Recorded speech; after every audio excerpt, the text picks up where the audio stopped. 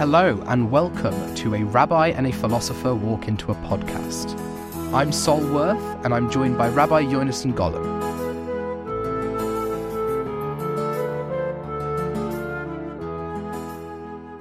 Thank you for tuning in to our very first ever episode. The topic of today's episode is going to be introducing ourselves and talking about some of our similarities and differences. So, Yonason, why don't you start us off with telling us a little bit about your background? Right. Well, I was brought up as an Orthodox Jewish person. I went to Chabad schools in London, subsequently studied in the equivalent of universities in France, England, Canada, and America. And later on married and came back to England and took up a position here in Sheffield, where I've been for the last nearly 31 years. And part of my job is that I spend time with students, which is how you and I came to be in discussion. It is indeed. I'm from an Orthodox background, which means that I see, as I've said, I see things very much within the framework of my faith and the sort of people I mix with and have mixed with throughout my life. But I value a lot in hearing the sort of views that I don't hold or don't follow, don't believe in. But I feel it's necessary to listen to them, to hear them. And I know that you come from a different background. I shall leave that up to you to define what kind of background you are or some person you are. And throughout discussions around the Friday night table as we celebrate the Sabbath, emerged a certain conversation. There was a conversation that we managed to engender. And so I thought it would be more interesting to discover more about you. How else am I going to learn? How am I going to learn if I only ever have conversations with other Orthodox Jews? So I know from the outset that you and I are going to have very different opinions about things. But I want to hear them because I want to be informed and understand where you're coming from. So I've described myself as an Orthodox Jew. How would you describe yourself? Well, I come from a liberal Jewish upbringing. I have never in my life been particularly active. I had a bar mitzvah. And there is more discussion to be had about that at some point, I'm sure, potentially later in this episode. I was probably the most active within my congregation when I used to co-run the musical Shabbat services with the wonderful Rabbi Tanya Sagnovich, sadly now left our congregation. That was something which I enjoyed doing, which, to be completely honest with you, I did more to do with my community and cultural values than any religious significance of the service itself. I'm a philosophy student at the University of Sheffield, and as you said, I came to know you by attending your Friday night dinners that you so graciously host. And yeah, as you said, we got into conversation and there seemed to be something interesting about it. So what this podcast is going to be, tell me if you think you disagree with any of the following statements, but I think it's going to be philosophical and theological discussion, hopefully coming from two quite different perspectives, but in which one of the interesting things about it is that we are united by our similarity as Jews, yet would you say it would be fair to say that we are fairly far apart on the spectrum of what it means to be Jewish? I think that's a very fair comment. I mean, you say you are from a liberal Jewish upbringing. I don't know what that means. What does liberal Jewish mean? Yeah, so I wanted to be very clear from the outset that I am not a spokesperson for liberal Judaism. I'm no authority figure on the subject, and there are much better people than me to ask. But from my understanding, it's a branch of progressive Judaism, similarly to Reform, specifically, I believe, an English branch, that tends to aim for a version of Judaism with more progressive ideals. One of the things in liberal Judaism that is an interesting reform that Orthodoxy doesn't have is that liberal Judaism removes any male or otherwise gendered pronouns when referring to God.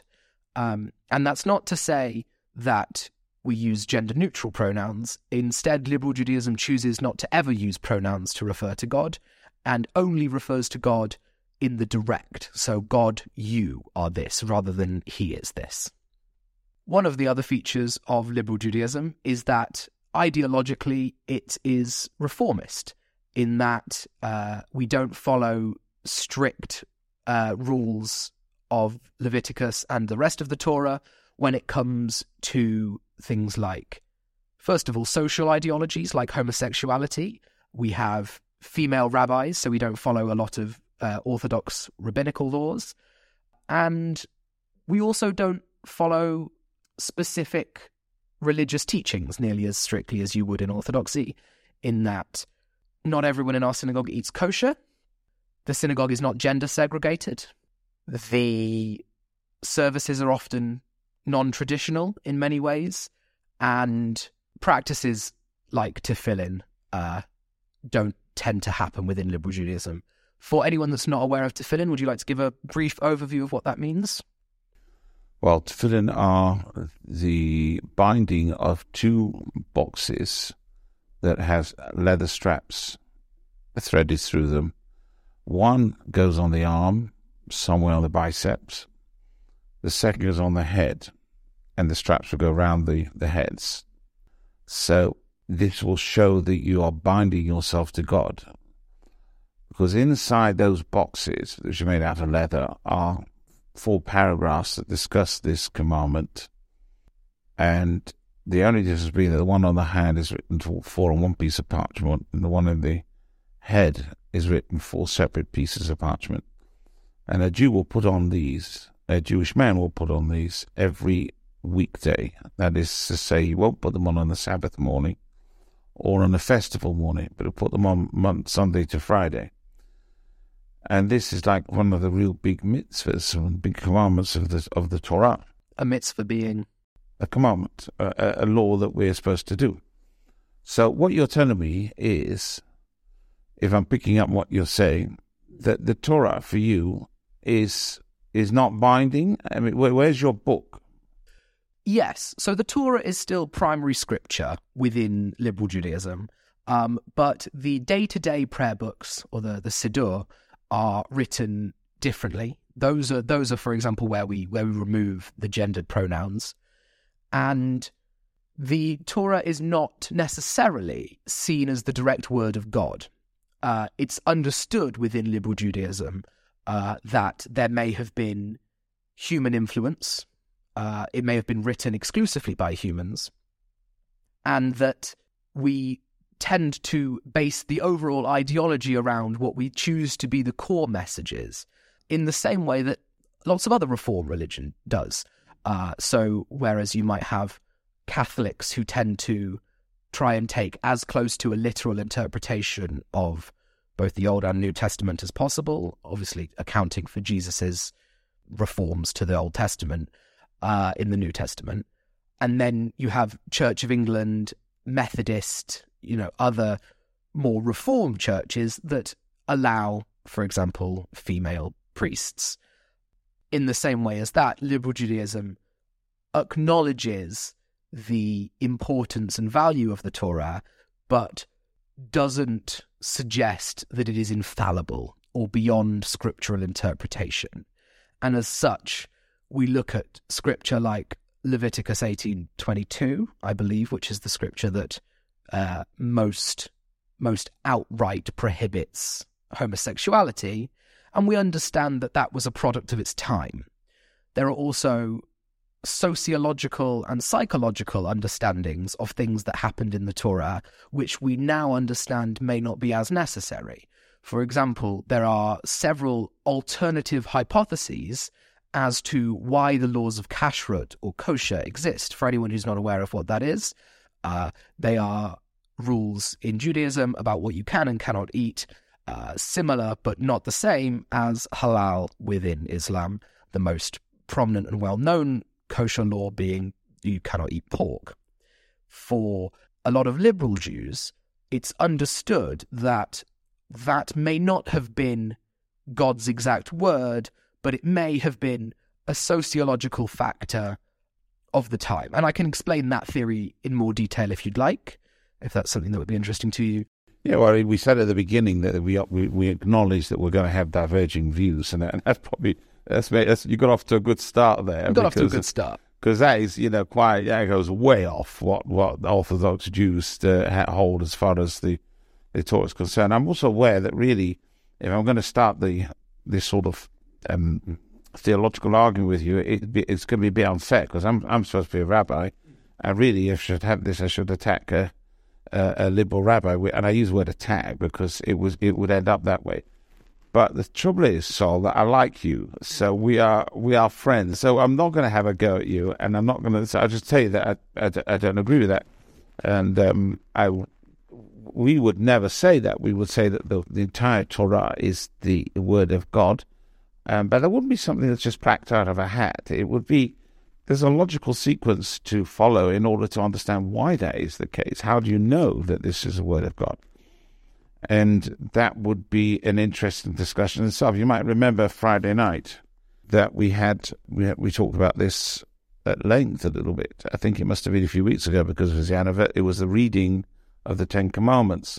I'm curious to see, how do you pick and choose which bits you decide are more relevant to your time and which are not? I mean, if you did that, you basically would rewrite the whole faith, and you wouldn't have any tradition at all, other than chicken soup, which we all acknowledge is totally across the board. We cannot get rid of that. Whatever across the board, everyone agrees chicken soup's great. Thou shalt eat chicken soup. Yeah. If there's anyone out there who's never had proper chicken soup cooked by a Jewish mother, find yourself some Jewish friends and get yourself some Jewish chicken soup. It is like nothing else. Yeah, like nothing else. Yeah, Jewish penicillin, the cure for all ills, without exception. I mean, COVID came and went, but chicken soup stayed, right? Why bother with vaccines when there's chicken soup? Yeah, of course. Have a little bit, and intravenous chicken soup, and then you'll be safe. But how would you? Is that a fair question to ask you? Do you feel? I think it's a very fair question. I think I will again reiterate the fact that I, like you say, am not an authority figure in liberal Judaism, nor am I the one who's done any of these interpretations. I can give you an overall understanding of, from my philosophical background, of how scriptural interpretation works and how it tends to be done in practice. What I will say, first of all, is I think it would be overly idealistic of you to say that your faith also does not contain any scriptural interpretation or picking and choosing parts. For example, a huge amount of rabbinic law came into circulation a great deal of time after the primary scripture was revealed. For example, things like chicken being considered meat and therefore falling under the kashrut laws were introduced in rabbinic teachings later than the primary scripture. So it's first of all worth mentioning that any Orthodox religion in the modern day, no matter how religiously you think you're sticking to the scripture, will always have interpretation, partially because things like electricity, technology, have only been invented since then. So while Catholicism, for example, is often seen as the most fundamentally accurate form of Christianity, and that it sticks to the most teachings, it also is hugely heavily influenced by thinkers like St. Augustine, who made major scriptural interpretations in the few hundred years after Christianity came to fruition. And without those, the religion as we know it today would not exist. Similarly, things like the papal encyclicals within the Catholic Church were major, essentially, interpretations and clarifications of the primary scripture. Now, you ask how liberal Judaism specifically does it. I will be completely honest with you. I can't tell you the exact framework by which liberal Judaism specifically chooses its reforms. One of the ways that we do it, I believe, comes from a place of attempting to follow the guiding principles rather than specific laws and rules as given to us. I think you will admit, if you tried to follow every law given to us in Leviticus exactly as it was, you wouldn't be able to in the modern day. Because, for example, there are penances for certain sins that involve animal sacrifice, which is now illegal. So even for you, there are some parts of Leviticus that aren't followed because they're simply not practical. Now, liberal Judaism obviously takes that a great deal further in really having it up for debate for the whole book.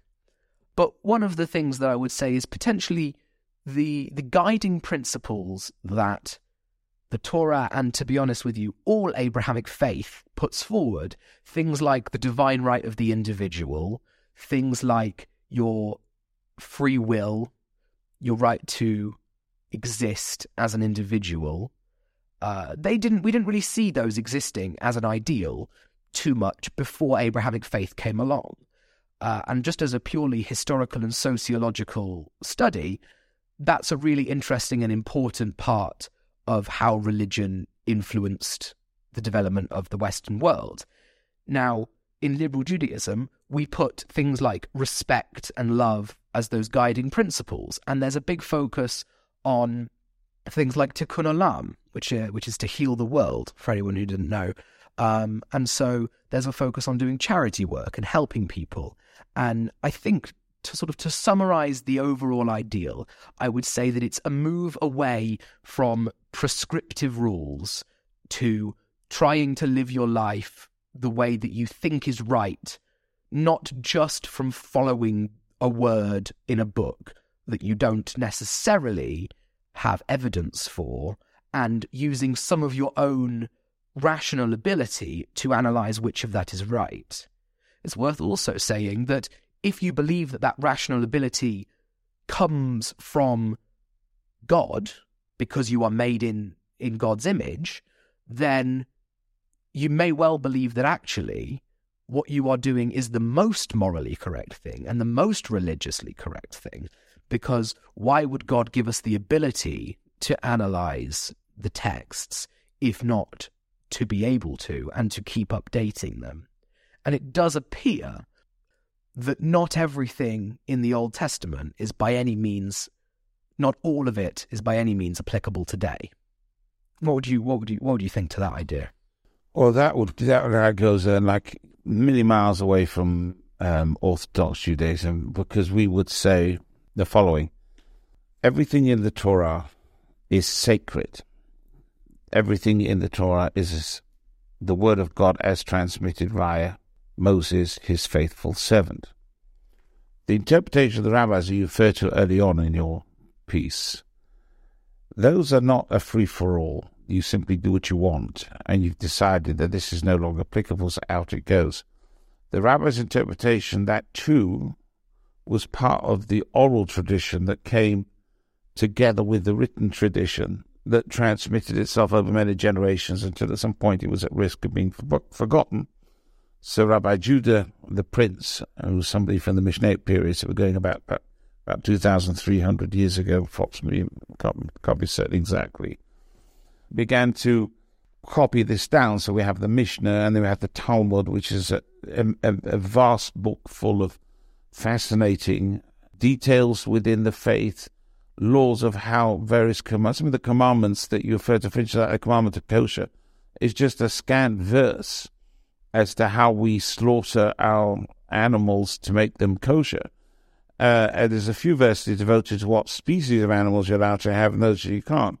Other than that, there's not a great deal about it, but it's a major part of Jewish faith, and Jews all over the world still keep kosher, even if they're not that orthodox. And every single part of that has its parameters when it exists. So you being brought down about sacrificial offerings. The sacrificial offerings in the book that says, offer this sacrifice, says also that only applies when you have a temple, and you could do that. No temple, no sacrifices. So the same God that told me to bring the sacrifice also said, don't do it if you haven't got the temple. That's why it's been written out of history at the moment. All the other laws, as long as they have not got a subtext that says this does or doesn't apply in this situation, then they will still be in existence.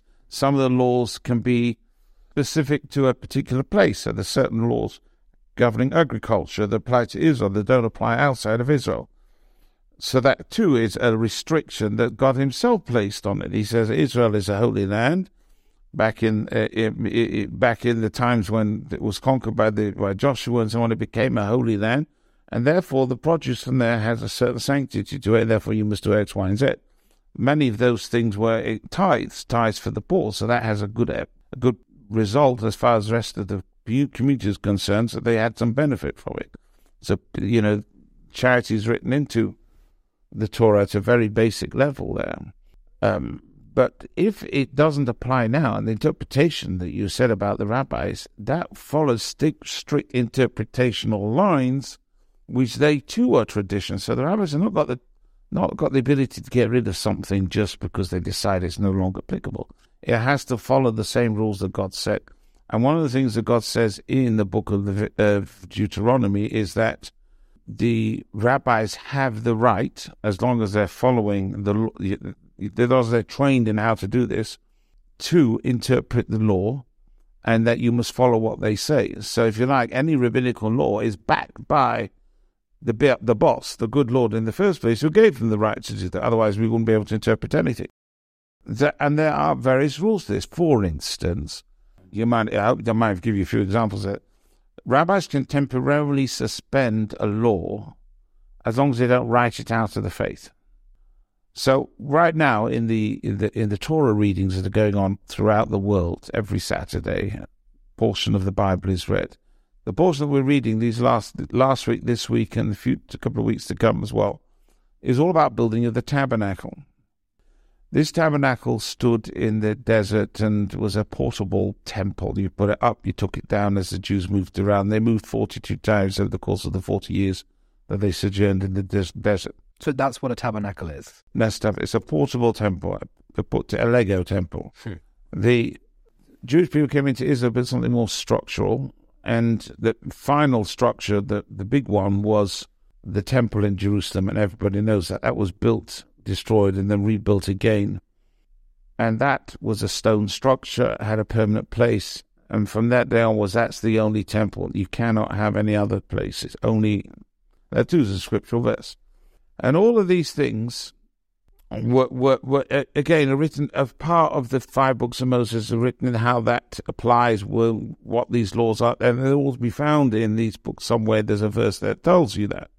Interestingly, when the first temple was inaugurated, it was a real big bang.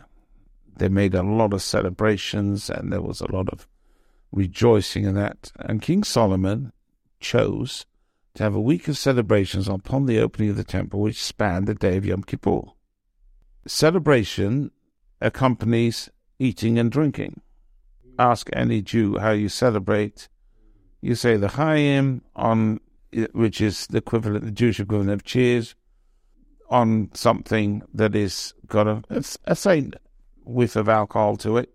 You eat, you drink, and I'm sure chicken soup would have featured somewhere in that menu as well.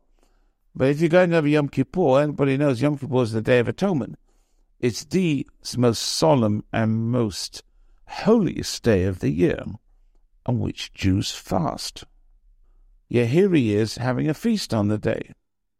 So he used a bylaw in the system that says you may temporarily suspend a law as long as you don't write it out. So he didn't write Yom Kippur out of the book.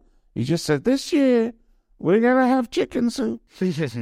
And that's exactly what happened. It's never been repeated. And he was allowed to do that. Now, if he'd come along and said, God has cancelled Yom Kippur, that's it, then we would have dethroned him. We would have said, no, you can't do that. Yeah, you can't cancel Yom Kippur. You can just suspend it, but you can't cancel it.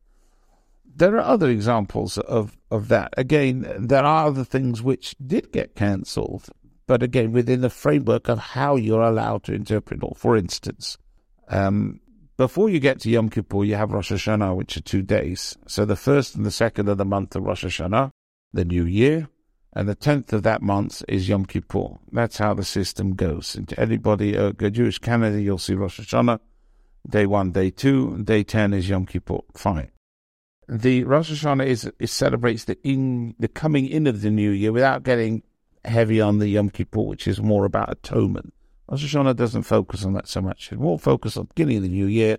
We recognize God as our King, and we resolve to serve him in the best way possible.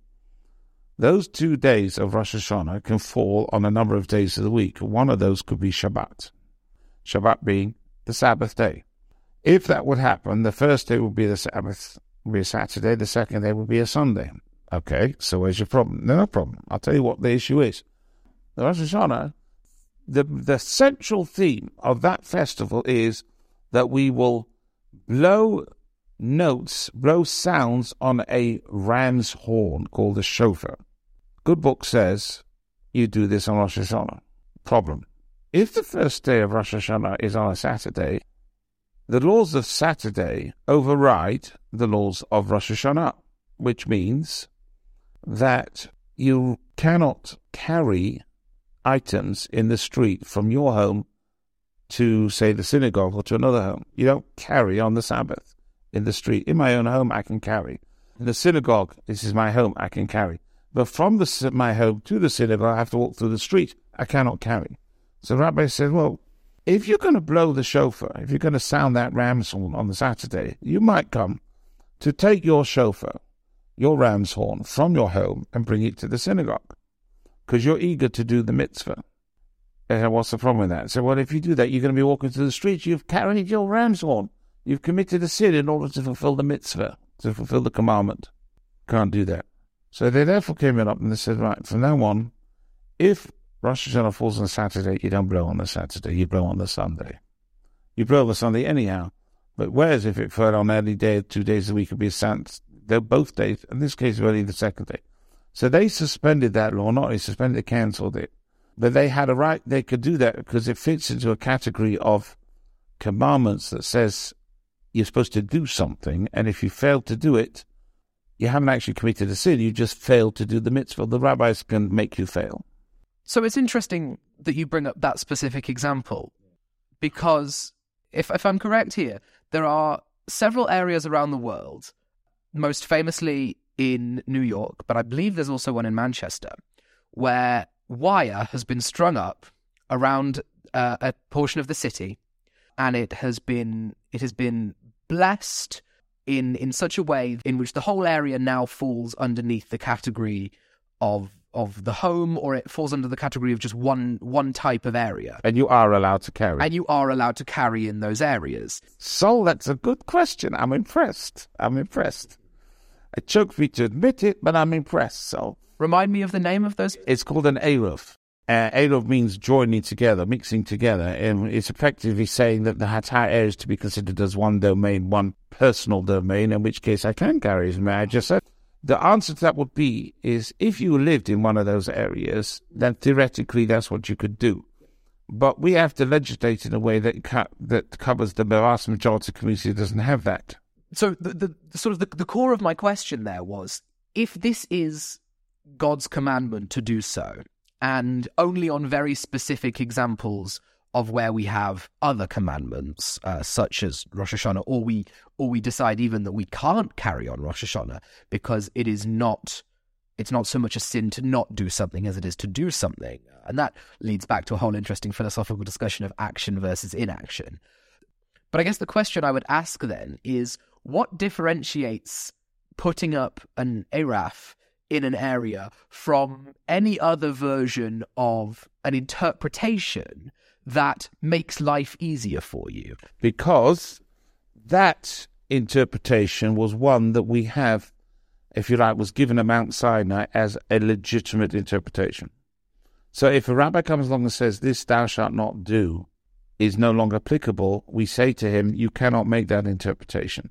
So is the idea of an Eruv in primary scripture? Is it in the Torah at the same point, or maybe even at a later point, as to when we are given the commandment that you must not carry on the Sabbath? It's not in the scripture in written form, but it forms part of the oral law as to be found in the Talmud, same as all the other laws. So in some sense, some might consider it to be an interpretation. Yeah, I would agree it's an interpretation. And I would say, yes, you can interpret the Torah, but only where God has given you permission to do so and said this is subject to your interpretation. so then I can go ahead and do that. He said you can interpret how you like that particular law of carrying that was given over to us to interpret. Any mitzvah, any commandment which requires you to do something, the rabbis can suspend that law if it's a doing thing by saying, sit still and do nothing. So you haven't actually transgressed, you just failed to do inaction, as you referred to earlier. The rabbis cannot come along and say, you know what, that law about pork, which you mentioned earlier, say that doesn't apply anymore. They can't do that because that would involve allowing something to be done, which is a transgression, and that was not along interpretational lines. So basically, to summarize it, the rabbis have been given specific rules how and when they can interpret, and you will always be able to check that against the rules to see if their interpretation is correct, because if it isn't correct, they would have been written out of history. So only those ones which fit those interpretational lines are allowed.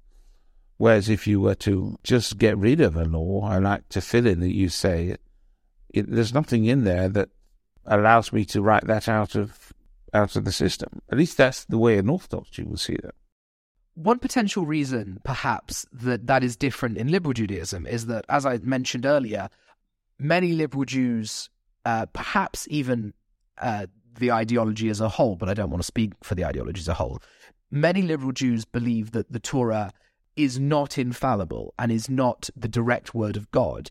And while a great deal of liberal Jews will believe in God and believe that God exists and that God gave us the scripture, they perhaps believe that the scripture itself was written by man, and therefore is fallible and is a product of its time.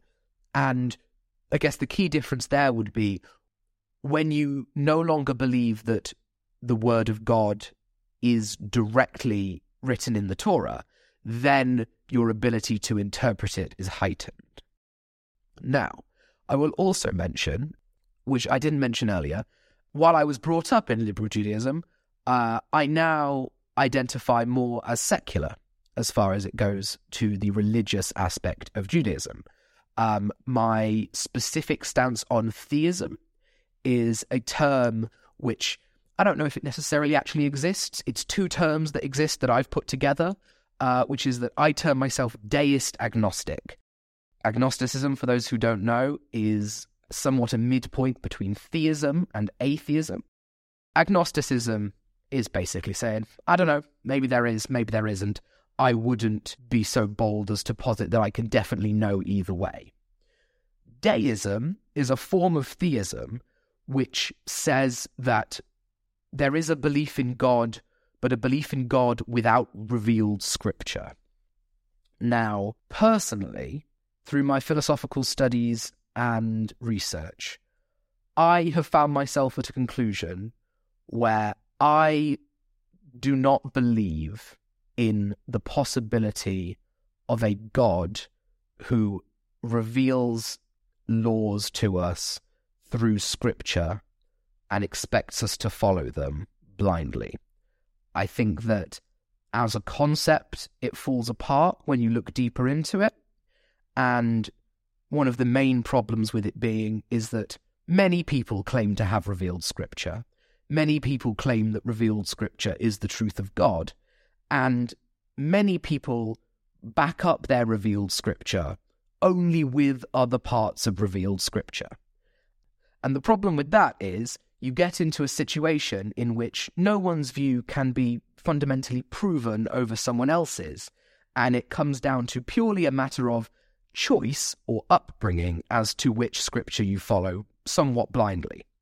Now, I would never be so bold as to say that there is no possibility of a God existing.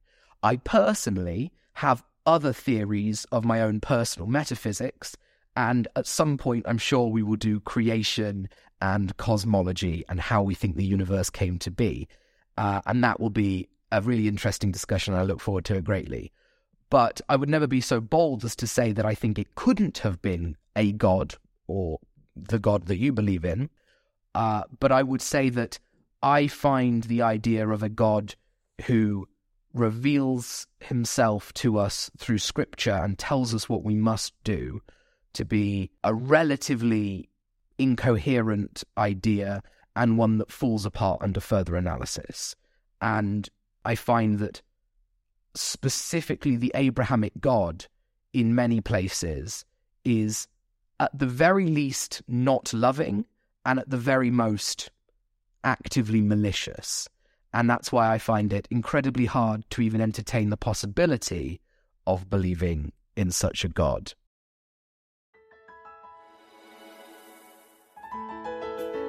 We are going to have to leave it there today, but we will pick up with this discussion in our next episode, which will be about what is God and the cosmological argument or creation argument. Thank you so much for tuning in to our very first episode of our podcast. We really appreciate you listening. If you have any thoughts or feedback, don't hesitate to get in touch and let us know, and we really hope you'll tune back in for the next episode.